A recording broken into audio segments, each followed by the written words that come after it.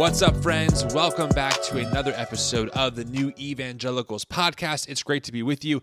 On this episode, I interviewed Grace Baldridge, who goes by the musical name Semler. Now, I gotta say, Grace is the kind of person that if we were friends in real life, I would love to hang around. She's sarcastic, she's funny, she's witty, and she has like some really good perspectives that I think many Christians, especially those in the American evangelical church, need to hear. So if you're not familiar, Grace actually released a worship album under her name Semler that actually hit #1 on iTunes. The catch, though, is that the album is very raw. It includes profanity, and Grace is someone who is in the LGBTQ community. In fact, she's actually married to her wife. So I think that is a recipe for that to churn heads in the CCM space, and it definitely did. In fact, the Gospel Coalition wrote a review about the album, so it's definitely made a splash. On this episode, we talk about that. We talk about the recording process, the writing process. Also, we get a lot of her thoughts on growing up in church culture, what that was like for her, and how do we church the push? Wow. I'm sorry. Let me say it again. How do we push the church forward? I am not going to edit that. I'm going to leave that in. So it was a really great discussion and interview. Grace, like I said, is someone who I just really enjoyed talking to. And let it be known, I say this during the interview, if she's ever in the Philadelphia area, cheesesteak on me. Okay. Last thing I'll say briefly, of course, listen, there's no other way for me to say this creatively, so I'll just be blunt. If you have not given us a review or a rating, please do that. It really, really, really helps us. This podcast is actually growing, which is so cool. So having you do that and subscribe and share this episode just helps get the word out. So many of you have given me great feedback so far, which I'm so grateful for. So I hope you all enjoyed this episode, and I will stop talking. All right, talk to you all soon. All right, friends, welcome back. Another episode of the New Evangelicals podcast. This is now my second blue checkmark person on my podcast. So I feel like I am just skyrocketing to the top of the charts here. I have Grace Baldridge with me. Grace, welcome, and thank you for making time. Thank you so much for having me. I am deeply embarrassed that you opened with that, but thank you, I suppose, Instagram, for an arbitrary check. Yeah, sure. I'm sure that blue check mark came with a nice bonus check. You know, all your problems went away. Yeah, that's what they don't tell you. You get paid. You don't. I want to be clear. If anyone's wondering, nothing happens. It doesn't change a thing. It is ironic how, like, social media algorithms have done such a good job of convincing us that getting a blue check mark will like solve your problem. Like it's when you think about it, we're duped. They got us.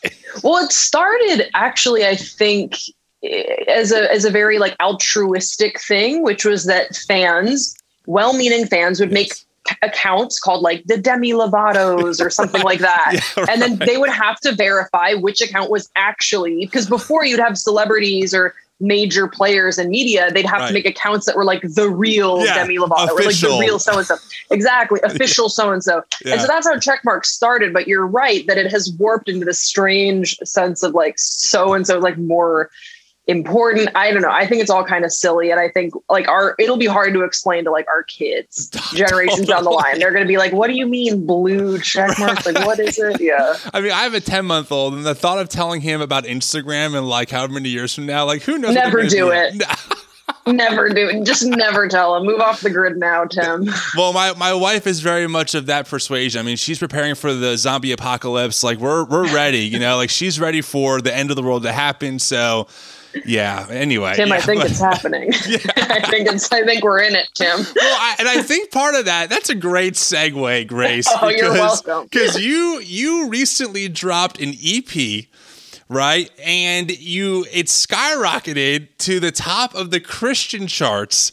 But this was anything other than like your typical, you know, elevation worship album in every way, shape, and form, right? Like in musicality, lyrically. So why don't you give our listeners kind of like, how would you describe your album and like, and also how you pulled off maybe one of like the greatest Rick rolls of like all time of the Christian music industry? The floor is all yours. All right. Well, a Rickroll, I think, implies that the record is more gimmicky than perhaps it is. But I understand the comparison because I am a queer Christian. If you can't see me, then I am what you might call like 100-foot gay, which is like 100 feet away. You're like, that person's gay. Like, I don't know specifics, but like, I'm easy to read. I've come far enough in my personal journey. No, have you not heard that before? No, I forget the audience I'm with. So I'm tickled. No, that's common queer vernacular. You got the 100-footers. It's like the point is that like, what does a gay person look like? I don't know, but straight people will see me and they'll be like, I don't know what a gay person looked like, but that's one. Like there is one. I just feel like as someone who is a cisgendered straight male, I have no room to ever assume anything like that. So if you want to say it, that's fine. I will never say that though. For the sake of being no, you're ultra sensitive. That is correct. Yeah. What you just said is correct. You should not make that a segment on the show. Being like gay. I mean, no, you shouldn't. But I can say that. So roundabout way of saying that, like, yes, I wrote this record from a queer perspective, unpacking religious trauma that I had not dealt with, that I kind of assumed I didn't have, because my dad ended up, who is a preacher, he's an Episcopal priest. He ended up being really accepting. And so when that happened, when I was accepted by my family, sort of mentally, I was like, oh, let's just wash our hands of any of the bad stuff. It never happened. It doesn't matter because your family loves you and that's what's important. Yeah. And then what happened in quarantine was I was just alone with my thoughts. I downloaded TikTok. I started going through the ex-evangelical hashtag, progressive Christian hashtag. Yep. And I started seeing all these stories. These memories started flooding to the top. I was revisiting CCM music that I grew up with. Yep. And it was like, and I've always been writing music. I've been a songwriter for a while, but then all of a sudden it was like probably September to November, I was just really flooded with, like, I was just writing and thinking and mulling over different things. Not all of it made the record that would become Preacher's Kid. Okay. But a lot of it did. And then I just wrote it, and my wife listened, and she was like, I think, I told her, I was like, I think I wrote a Christian record as a joke. And then she was like, but why couldn't it be a Christian record? Right, you're a Christian and you wrote this music from your Christian perspective. Why could it be a Christian record? And that's when I started, like, the wheels started spinning of like, why is there this boundary on the type of music and experience I can speak to? Totally. Because Elevation Worship doesn't want to, like, book me on a ticket or something. You know what I mean? Like, because Caleb is never going to play me. Right. I'm an independent artist. I can release this on my own. I can denote what genre I want. What are these arbitrary rules? Who are these gatekeepers? Right. Yes. Why has this not been challenged? Yes. So that's sort of how, Preacher's Kid came out in February. And I thought it'd be cool if we cracked top 40, and we were at number 1 for like 3 or 4 days. And it was incredible that we were able to sort of do that, because I heard directly from CCM executives in 2020 that my type of story was not something that there was a market for. Right. And there clearly is. I mean, look at your show as well. Like, there's a market for these stories. So that's the in a nutshell what happened. Well, I definitely am with you that it just shows maybe how these people in these positions think that they have a pulse on Christian culture, and they're really missing out on, like, a huge subculture that is exploding right now. This, like, deconstruction, rethinking, LGBTQ inclusive space is just like, it's huge. I mean, and we've all kind of been, I feel like a lot of us have been pushed to social media because our churches didn't want to hear it. So we've kind of made this our church in a weird way, because I'm not a social media. I know that it's so limited, right? Like, there's no real community happening, like, face to face, but we've kind of made it something. We kind of made it work. So you do this, and you release this album, and now at this point, I know who you are because I first found you when you did the Mosaic video where you were interviewing. Yeah, that was a couple of years ago, I think. Yeah. So that's sort of what I was doing. And I was, like, privately writing music, kind of releasing it in a more low-key way. Yeah. I was doing this documentary series that explored the intersection of faith and American life. And one of our episodes was about mega churches. And then our very last episode, which is why I was thinking about this before quarantine, was about the Christian music industry. So I just come off with being in that world, and now I'm alone at home, and I'm unpacking all these things, and I'm writing this music, and it ends up being a CCM project. Yeah. So have you like played on worship teams? Like, have you been in that space as like a volunteer? No. Okay. No. Yeah, go ahead. No, just like I've been too gay for too long. Like I haven't, I think now it's complicated because I've been thinking about worship music, of course. Like CCM is worship music right now. Like that's what people think of. Totally. And a lot of that was a major criticism for this project was people were like, it doesn't praise God. Yeah, and I was like, that's because you only know CCM from like the past 5 or 10 years. Yes. But there were records well before that were in the genre that were a mix of a lot of different expressions and perspectives. You've just only known Hillsong. And so you think that that's what it takes to be in the genre. But that's a strange rule. When did that come into play? It's just because that's how they've marketed it. Exactly. The K-Love type, they know their audience and they want to hear, the newest Elevation tune radio edit, like that's what they want to hear. But you're absolutely right. Does Elevation need to have a radio edit? Like what are they editing out? On some of their songs, like the song Do It Again, for example, it's like 7 minutes long. So they trim down like the bridge and stuff. That's what it is. Yes. Like it has to be 3 minutes and 30 seconds. And that's like I thought you were going to blow my mind and be like, is Elevation dropping F-bombs? What's the radio edit? Yeah, you haven't heard that version?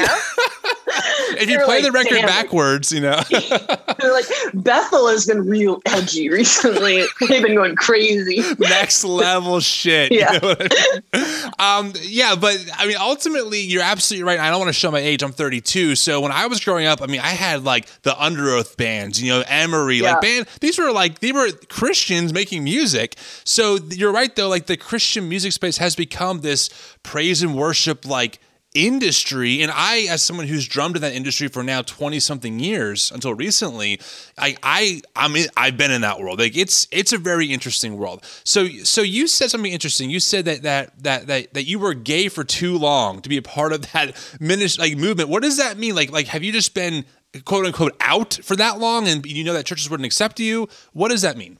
So basically it means that when I started coming out, I also started checking out from like gatherings of faith. It was like, I remember like some of the last worship events that I went to, and it was when I was still closeted to most people. There might be like 1 or 2 people that in the room that knew, but like most people didn't. And I remember there were just a few things that sort of happened that went down where I just I don't know if I said it explicitly in my brain, but I just was like, I'm never going to come out in this space. I'm never going to come out in this space. So when I did feel safe to come out was when I was actually really not attending church. And so then then I started coming out and because it's a process. Like I didn't just like come out and then like started shaving a mullet into my head. Like it took a while. Some people that's great, but for me, it took like a process. Right. And throughout that process, the strange thing was I was getting closer to God every step. Like I feel more secure in my faith than ever. I was getting closer to God, but way further from organized religion. So that's what I mean with like, I've been too gay for too long. I never was like around a worship community for long enough to like be on the worship team. But because I'd already started leaving, because I started like the process of coming out for me, like coming out to myself started when I was really young. Okay. But it took until I think I wasn't out to everybody in my life until I was like 21. And then now I'm like out in the world. I wasn't looking for a church. I was still looking for God, but I just wasn't looking for a church because I knew that like I don't want to do that. It's almost like because my dad's a priest and I was always around religion and organized religion. I like peeked behind the curtains enough to be like, I don't really need you right now. I don't need these people in these communities right now. Eventually I did find it with my wife, but there isn't really like a worship team that I do MC stuff for them. Like I host shit for them and I do things like that, but I don't feel now that I'm more like I've landed and I feel more stable. I just don't want to go into worship spaces because I know that was some of my like saddest times and memories were when I was closeted at worship events and I just don't love them all the time. And so I don't want to sign up where I have to show up. Sometimes I do feel like going to like a worship type service and then I can make that decision and go and I'll have a good experience. But I know that if I had to go every Sunday, I would melt down. Well, I mean, that's a fair point because, and even though our situations are very different as far as like the fuel, a lot of the same thoughts kind of came to my surface as well. Of like, if I'm in this space singing these songs about whatever, and I don't either agree or I don't see it happening, like that's a weird tension to be in. And like, what's up with all of this like battle language that we're doing? And like, we're talking about loving our cities, but we're in a building, like putting on a huge event and like light show.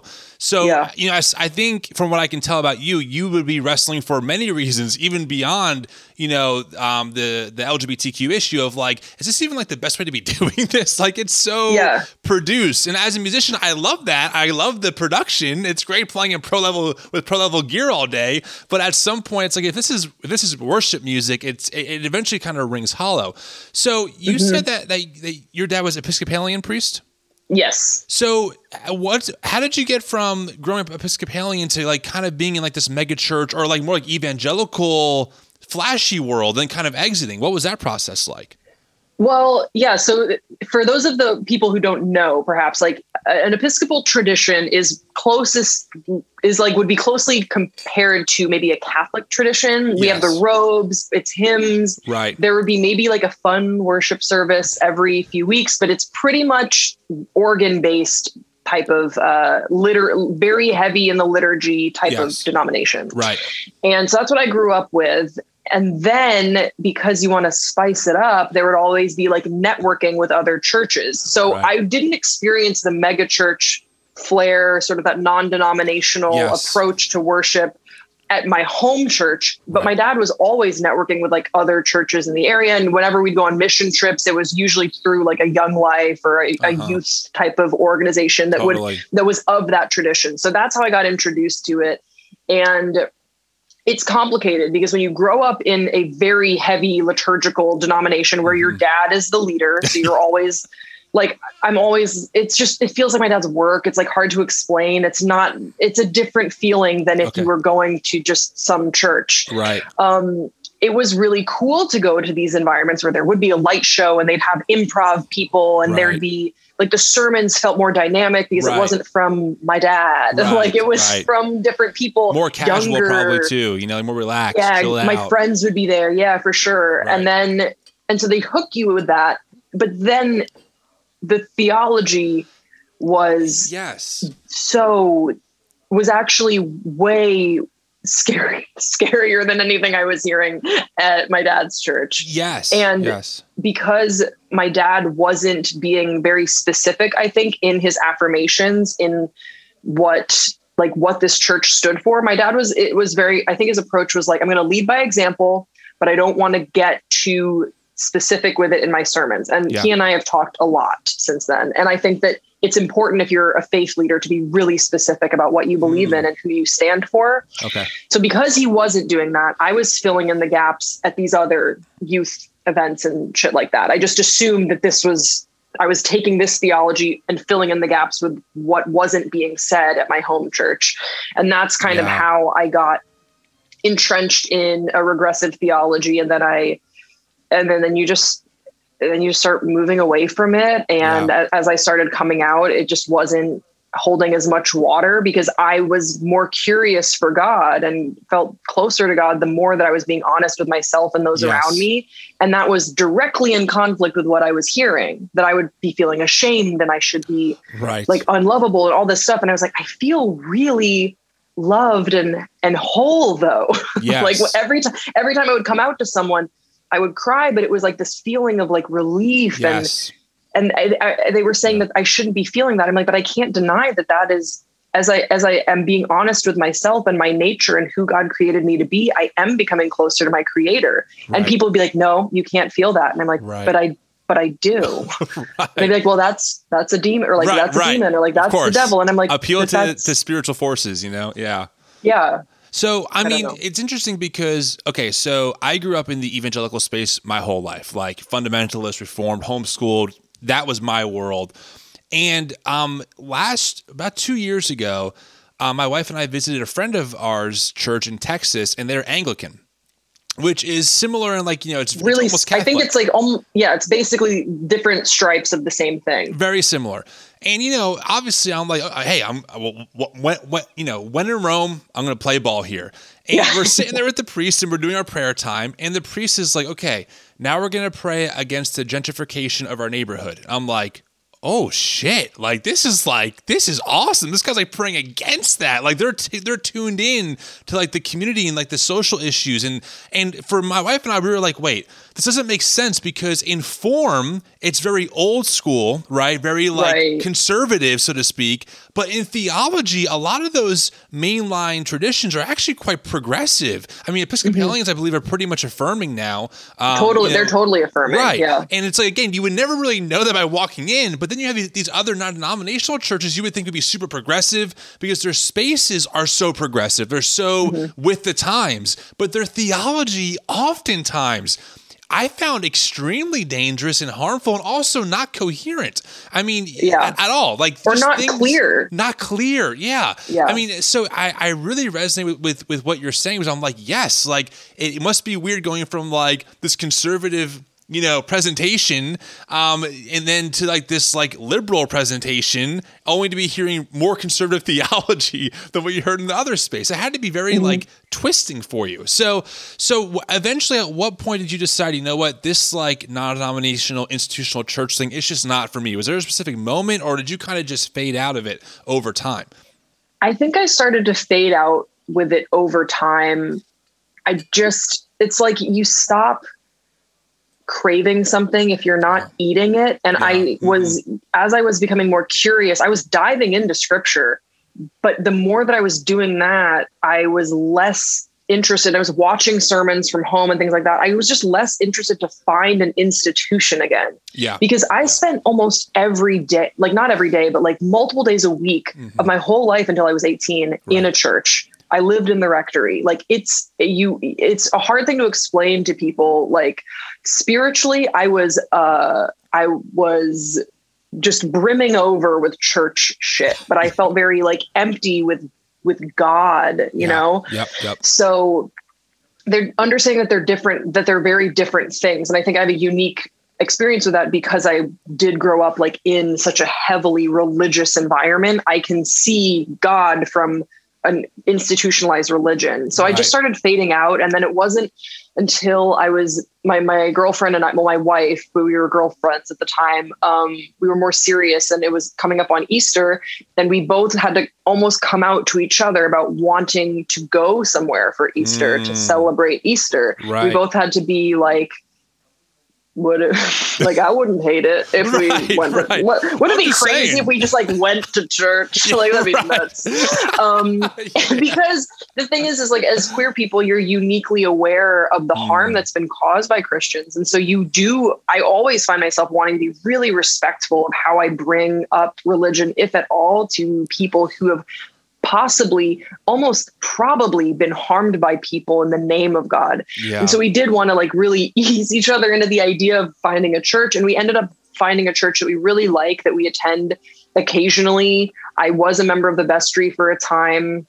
I was a really bad member of the vestry, to be honest. I'm really like, I'm too, I don't know. I think church always, I think, will feel a little different for me because I just know too much about the institution. I know where the money goes when people tithe. Like I understand, I don't want to blast my dad, but like we would be like running late for a dinner party, and he would be like, okay, we don't have anything to bring. And he'd grab like communion wine and be like, they'll never know. And be like, we're bringing communion wine. That's what we have to bring. Right. And so that's like a diet example of like, you really see like what goes on and how it is run like a business, and hopefully you can run it as an ethical business if possible under capitalism, but it still is, it's a thing. And so I am wary of the institution, and I'm never going to be like, you have to belong to a church. I just think that if you want to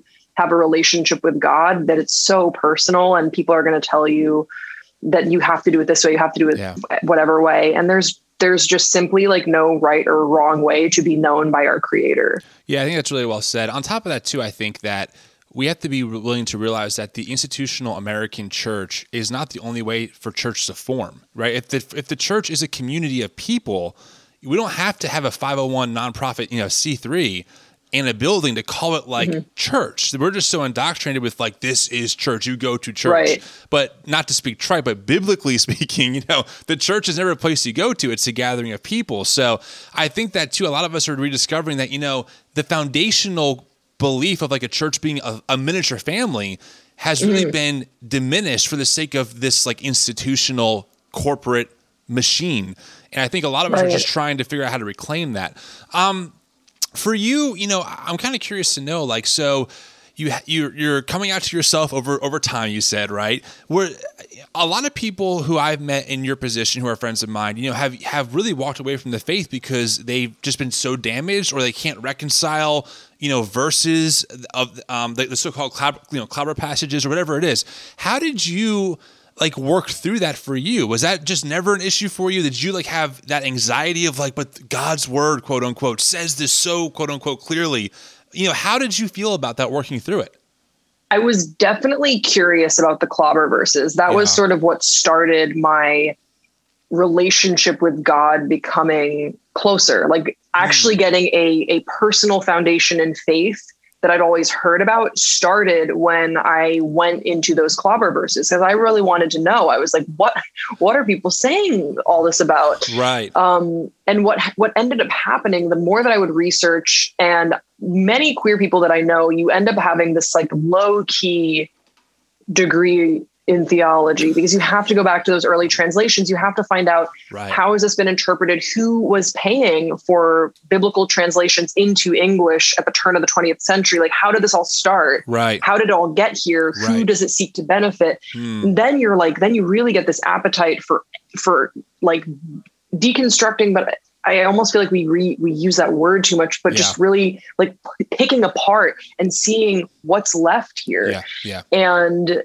as I started doing that, I just felt more at peace with my faith, and I felt more curious and in love with a divine creator, and the doubt and the mystery, and being able to have a complicated, dynamic relationship with God for the first time. That it was no longer that, a good example is like he, him pronouns, breaking that down. Like, why have we decided that it's this Zeus sky daddy? Right. Why? And that's what you picture as a kid. But what if God is greater than anything you can fathom in your brain that you could see in a Disney movie? Right. And it's like, well, of course God would need to be. Right. For any of this to make sense. And so everything just started breaking down, but not in a way that was disheartening, but it was so encouraging and just allowed me to lean into this mystery of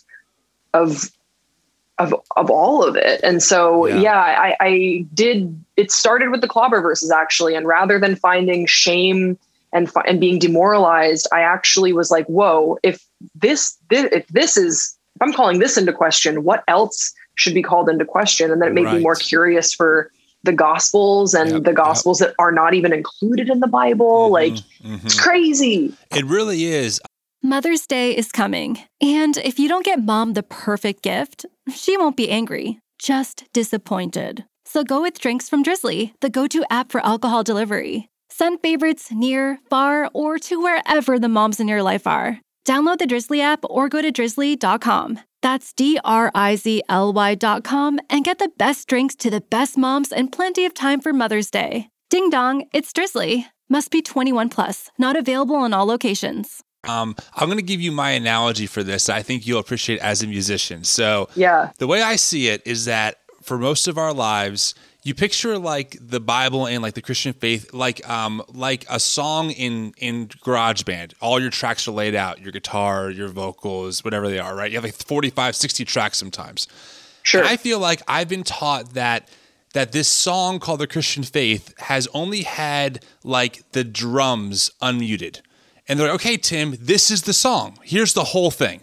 Just listen to this drum track. And I'm like, okay, but it doesn't make a lot of sense. Like there's some pauses here and like, why is there a symbol here?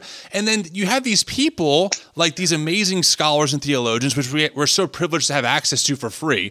And they're like, actually, there's a guitar track here, unmute. And you're like, oh shit, like that makes more sense. And like, wait, and here's a vocal track, unmute, and here's a bass track. You're like, oh my God, there's like 45 other sub tracks happening. And then a lot of these like theologians, they start mixing it, right? They're kind of like the producers. And some guys like having a kick drum in your face more, and that kind of gives me a headache. But some guys love like the string section being really front and center, right? And that's really helped me kind of like reconcile how the Christian faith is so dynamic and we all disagree on so many things, but also like that's kind of the beautiful part of it. Like we need each other to kind of understand different perspectives of like this very complicated song that we're trying to unmute these tracks to, just to understand what is actually happening here. Yeah, so that's my analogy. That's a beautiful analogy. I really love that because that's kind of what it feels like when you start unpacking and when you start teaching yourself the things that it sounds conspiratorial. I don't mean it to be, but that they don't want you to know. Right. Like, you know what I mean? Yes. Like when you start diving into what we know about Mary Magdalene and like when you start diving into like how were the Gospels found and just the historical context that enriches the text so much. Yeah. Then it's like, whoa, it really does feel like you're hearing this symphony.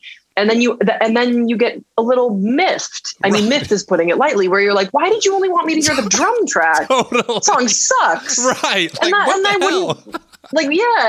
think it's just the beauty of how we're all finding each other now. I think through social media, I think especially through basically spending a year indoors, we've all had to sort of find community in different ways. And I think it's through podcasts and music and social media apps for sure, just connecting with people and hearing their thoughts and like pooling our resources together. Because I think that when the time is right, we will gather, you know, and we will like find ways, ethical ways of doing that we're going to make a change. We're going to do something different. Yeah, I really hope so. You know, I mean, it's hard to judge like where we are in history. I always think like, am I just overstating that like there's a real change happening and like in like 30 years it's like just a little blip, or is this like a big shift? And I feel like it's a big shift. It's just hard to always like judge like the temperament in the room. You know what I mean? Right. So, yeah. But I do want to talk about obviously your album. I mean, I got to be honest. So when it first dropped, I downloaded it, put it in my headphones, and I'm like, all right, let me go through this thing and just listen. And at first, like the first song, Bethlehem, which by the way, lyrically, I think is my favorite on the album personally. Thank you. And I was listening to it, I'm like, I will be totally honest and transparent with you. I was like, do it. Oh, this kind of rubs up against like my like Christian sensibilities, you know, like, ooh, this might be too raw for a Christian album. I'm like, wait, Tim, you have to calm down and just listen to the artistry and listen to that. This is someone's like art on, you know, recorded and jump into their experience and just, you know, soak it in. And once I did that, I was like, wow, like this is really powerful because you mentioned, and we talked about a little while ago, that CCM is so surface level, and not to sound like you said, you know, kind of, I don't know, like bland, but it's just so positive, you know, like it's always like over the top, like you're going to see that victory, your blessing is right around the corner. And there's no room for like lament. There's no room for like, but God didn't show up. Like my friend did pass away of cancer. Like the miracle never happened. Now what do I do? And I feel like your album gave space of like, actually, my life is not all about victory. In fact, I've had like real hurt and I'm still processing this. So what was like the writing process? You know, you have all these thoughts. How do you organize them into like song one, song two? And did you have someone helping you, or is this just all you straight up?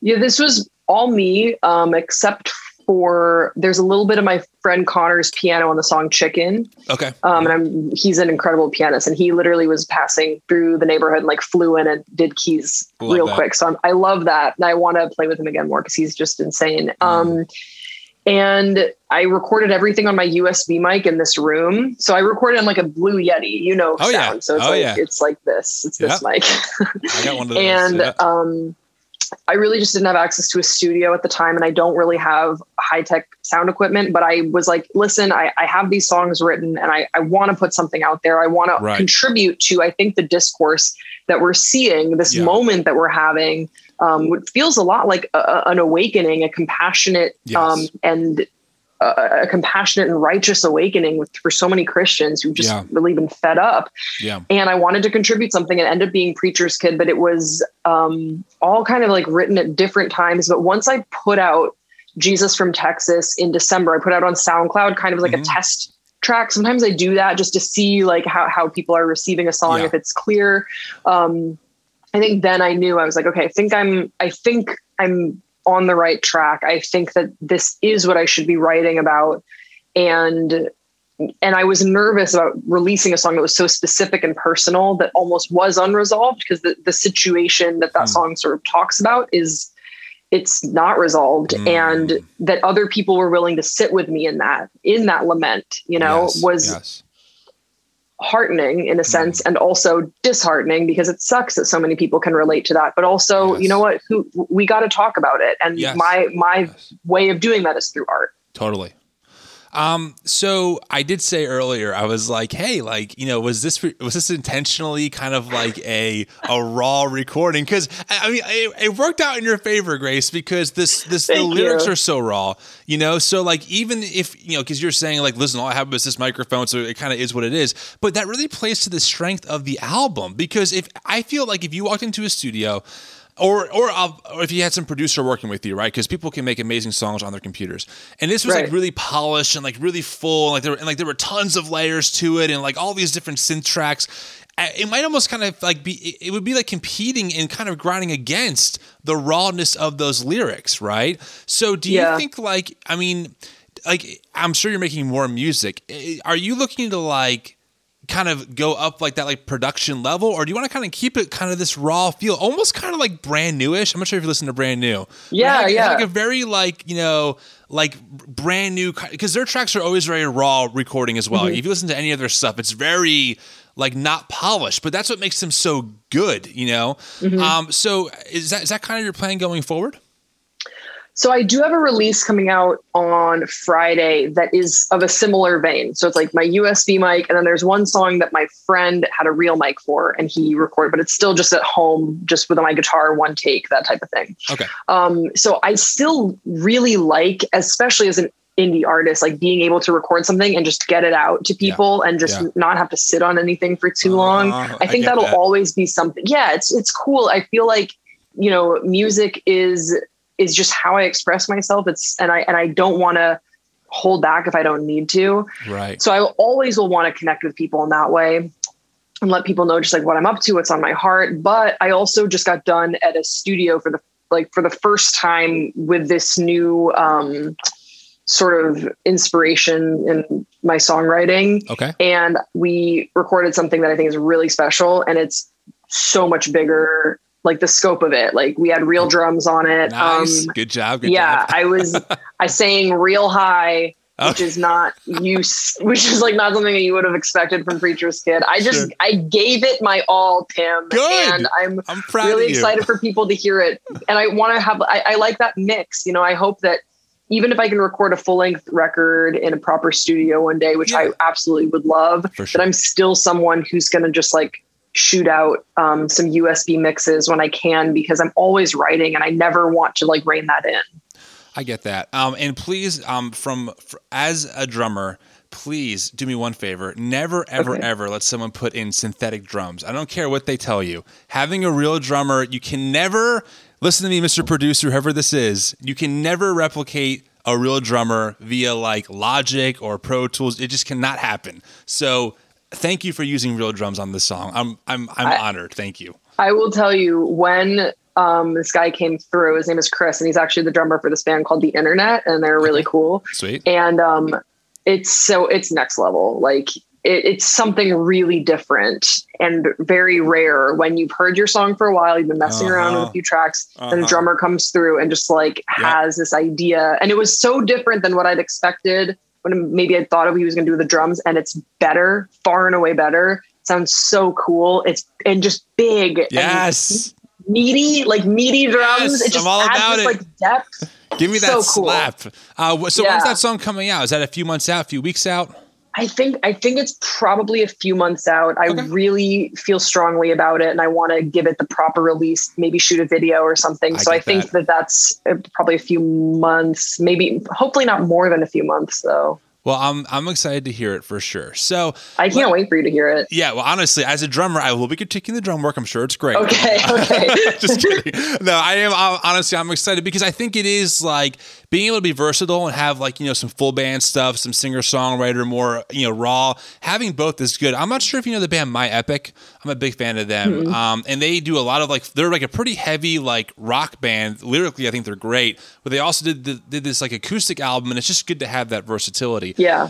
So I want to talk about the release. All right. So you release this album, it explodes, top of the charts. What kind of feedback are you getting from the CCM world? Have you gotten anything? Because I saw the review from, was it TGC, Together for the Gospel, or one of them? It's Gospel Coalition. The Gospel Coalition. Oh my gosh! Like I honestly, I'll be honest. I went on their Instagram page and tore that guy a new one, respectfully. But I was like, "This is the problem with the church." A respectful new one. A respectful middle finger to you, sir. It was very much like, "This is the problem with the church." And I was just like so fired up because I read the review. I'm like, this guy doesn't get it at all. Like, you're so stuck in your ultra conservative, like evangelical theology. You can't see like what's happening here. So what kind of feedback have you gotten? I'm sure you've gotten some positive. Have you gotten negative feedback as well?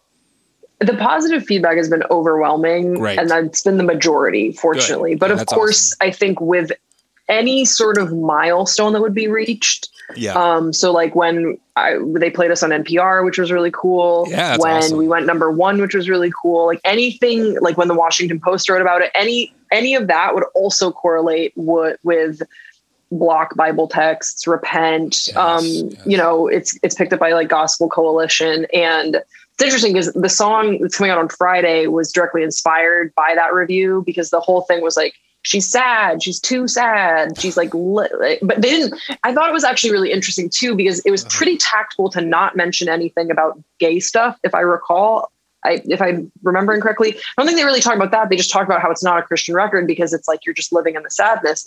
So the song that's coming out on Friday is a happy song about being gay. And I'm happy that God like gave me this. I view my queerness as a blessing. Yes. It's a different lens by which to experience the world. And I think it's made me like being able to accept myself and who I was created to be has made me a better person and a better Christian. And so I wrote a song about it, and I hope they hate it.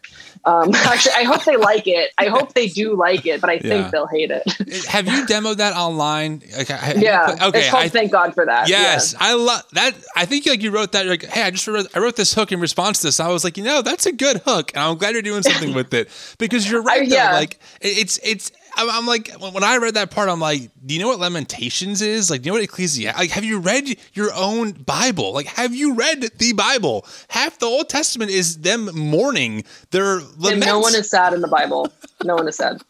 Jesus, Jesus, he never wept, actually. Never wept. That's the thing. That's the Stephen Furtick translation, like Jesus asterisk never wept. That's like the real conspiratorial. That's what they don't want you to know. Jesus was never sad. Yes, shocker. So, I mean, man, that's like, okay, yeah. So I read that review, and I think it's just kind of a bummer, man. Like, I'm as we kind of get ready to land this plane, because we covered so many different topics, I want to like get your thoughts on, do you think like the evangelical church is hearing you or hearing me? Like, for instance, I have this New Evangelicals account. I'm trying to bridge this tension, right? Like, I'm not one of these. I'm not a dirty rotten church kids account, right? Like, I get their angst and their anger. I'm with them on so much of it. Yeah, they're great. They're awesome. But I'm also like, okay, guys, but like, for me, I'm like, can we try and save something here? Can we wrestle in this tension? And so I don't feel even like me, Mr. Like, guys, I grew up in your institution my whole life. I'm a Jesus person. I don't feel like I'm heard half the time. Do you feel like they're starting to listen? Is there any hope going forward? I think there's always hope. I really do. Because I always believe that the best is yet to come. I just do. I know that that's kind of a corny Christian phrase too, but that's just me. Right. Are they hearing us? I think yes, sometimes. I also think that sometimes it feels like they're hearing just what they want to hear, right, or they're offering just what they want to offer. So I think the question that I often ask with LGBTQ plus issues specifically, but I really think you can widen this to any sort of issue of social justice. Totally. 100%. Just ask someone on the conservative evangelical side, hey, have you ever spent a day, a week, a month looking into sermons from a different perspective on what you believe? Right. Have you spent that time? Because as a queer person, I've heard your anti-gay sermons. Yes. I've heard a lot of them. I sometimes still look them up to just check my work. Right. Do you ever do the same for an affirming theology? If you don't, then I have to wonder if you're choosing to be exclusionary in your beliefs. Yes. Because there are other ways to love people and include people. Yes. And there are other ways to be involved in social justice, racial justice in our communities actively. There's theology that supports that from, biblical scholars and pastors and leaders. Are you looking for that, or are you not? So I think I just think that we've got to find a way to not just get people to listen to like the headline, but to on their own, do that work. Yeah. Do a little bit of research on your own rather than see the headline queer Christian top of Christian music charts or whatever, and then blast off a response. Yeah. Learn about me. Where am I coming from? Find out if you agree and disagree, and then, shoot off a repent in 3 weeks if you really feel strongly the other way. Yeah. But I think do I think that there's hope? Yes, of course I think there's hope. Do I think that they're listening?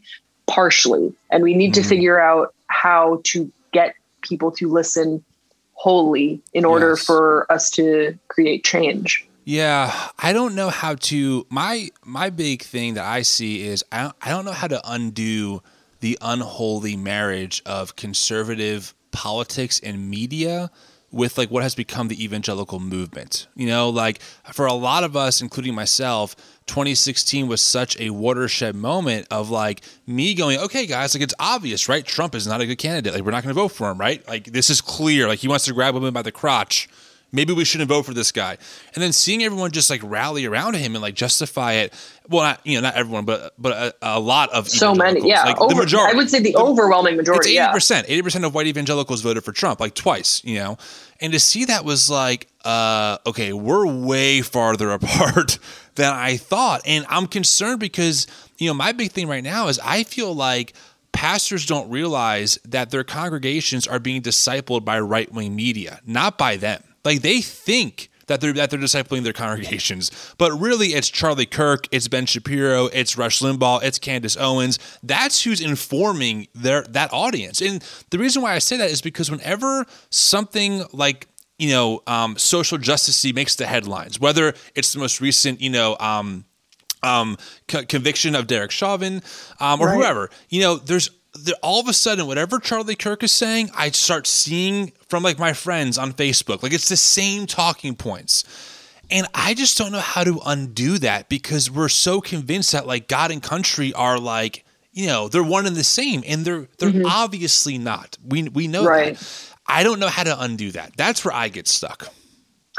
I think that I agree. I mean, that's going to be sort of the task of our generation and our lives is to figure out how to undo that within our own communities and take responsibility for that. Like as members of the Christian faith, we have to own that is what's happened within the white evangelical community, and we need to work to dismantle it. Right. I'm only speculating because I feel like we're so far from any point of resolution or liberation. But I do think that platforming devout Christians who are also committed to social justice is probably going to be the key. We just do not have that many voices, although I do think that we're on the wave of change right now who are like, I'm a Christian and I love Jesus and I do my best to exemplify the interpretation of the Gospels that I think is right. And by doing that, I believe that Black Lives Matter and I believe in LGBTQ plus inclusion. I think that we don't really have like a rival voice to let other Christians know, like there is another way, and that these people are candidly bad faith actors to work for a political agenda that doesn't serve to love people. I totally agree with you. That's so well said, because you're right. What I tell people is like, friends, because of my faith, I'm this way. You know, and listen, I had to grow out of conservative theology. Like this Tim you're talking to is not the same Tim from like 10 years ago, right? Like it's been a journey for me to really, work on my LGBTQ affirming stance. And even though I'm still wrestling through some of the theology, tell myself, regardless of that, doesn't change how I love people and how I include them. The LGBTQ community must be included in church, like hands down. I don't care if you agree or not. It's not about that. It's about that they have to be included, and we can talk as friends and wrestle through this stuff together, right? And so it's like, and I say that because I believe that the Bible and that Jesus showed that every human is made in God's image, and that God's blessing to the world is expanding outward, first to the Jew, now to the Gentile.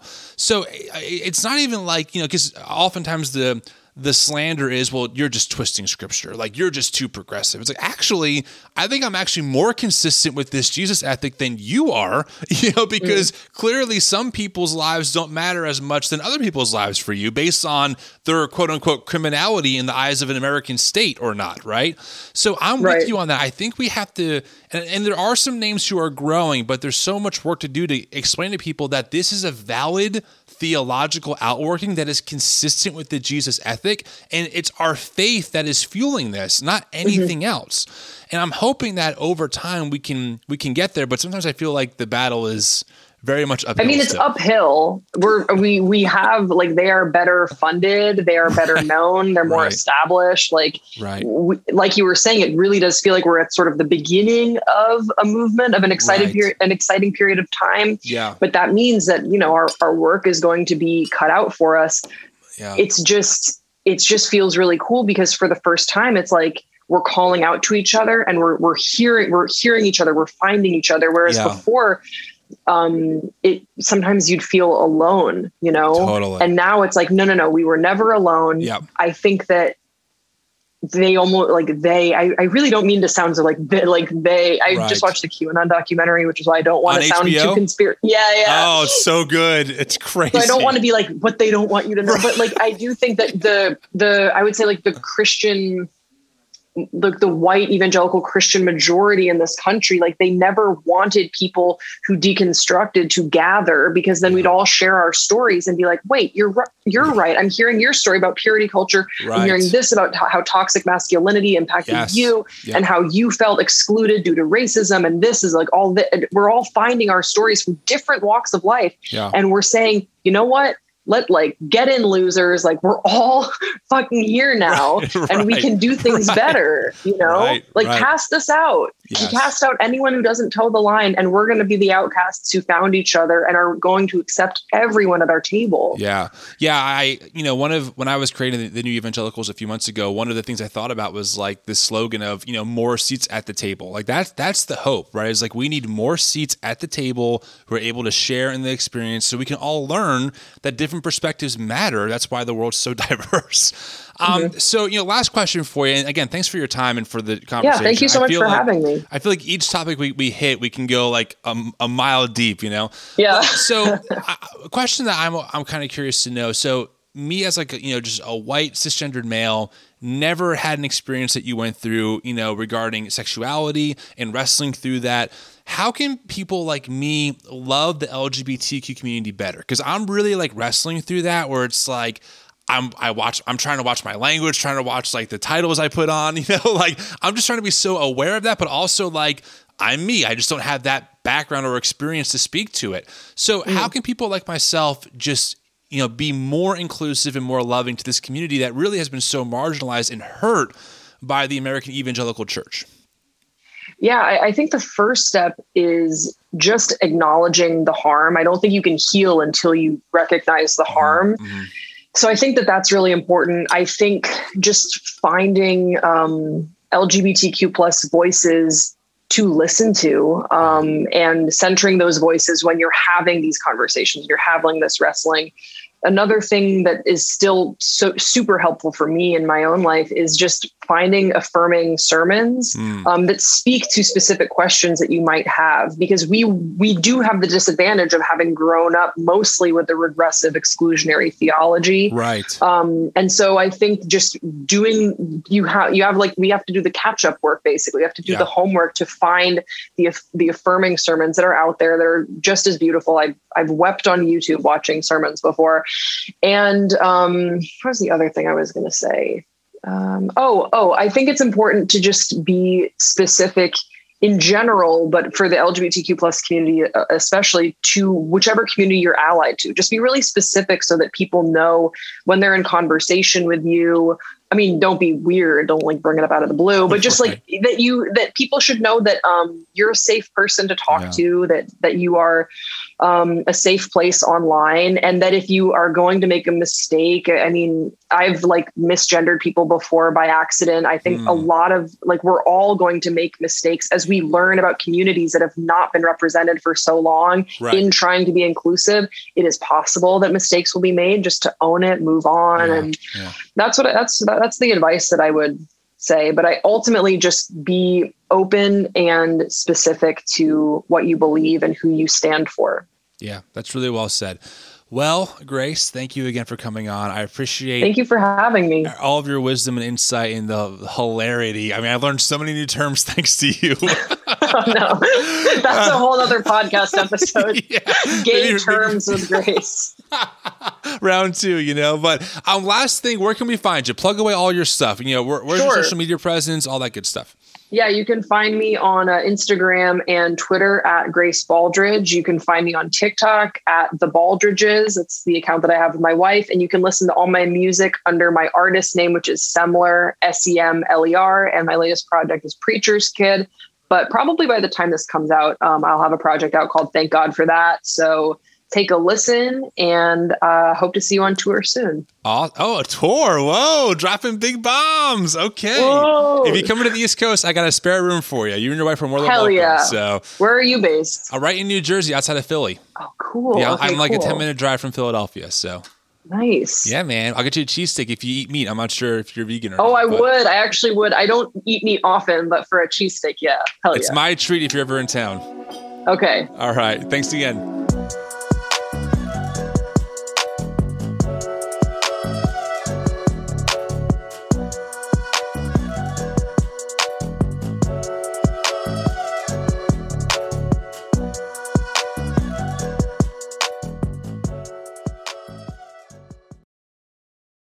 In America, it's estimated that 4% of people in prison are actually innocent. When I saw them for the very first time, I knew who my jury gonna be doing trial. To be honest, I knew I lost then. In 2002, the state of Georgia found Kerry guilty for his alleged involvement in a vicious rape. Only a small percentage of those people have their convictions overturned. As one great justice said many years ago, we don't find our witnesses from church pews. What series of events led to Kerry's wrongful conviction? Could this happen to anyone? What finally convinced the courts to overturn his conviction? From Zapier, in partnership with the Georgia Innocence Project, this is The 4%. Listen anywhere you get your podcasts or visit zapier.com/resources/podcasts to learn more. That's the sound of me prepping the grill with Reynolds Wrap. And the sound of me not doing dishes. And the sound of me spending more time outside with my family. Easy prep, cook, and clean. Make time with Reynolds Wrap. I like the sound of that.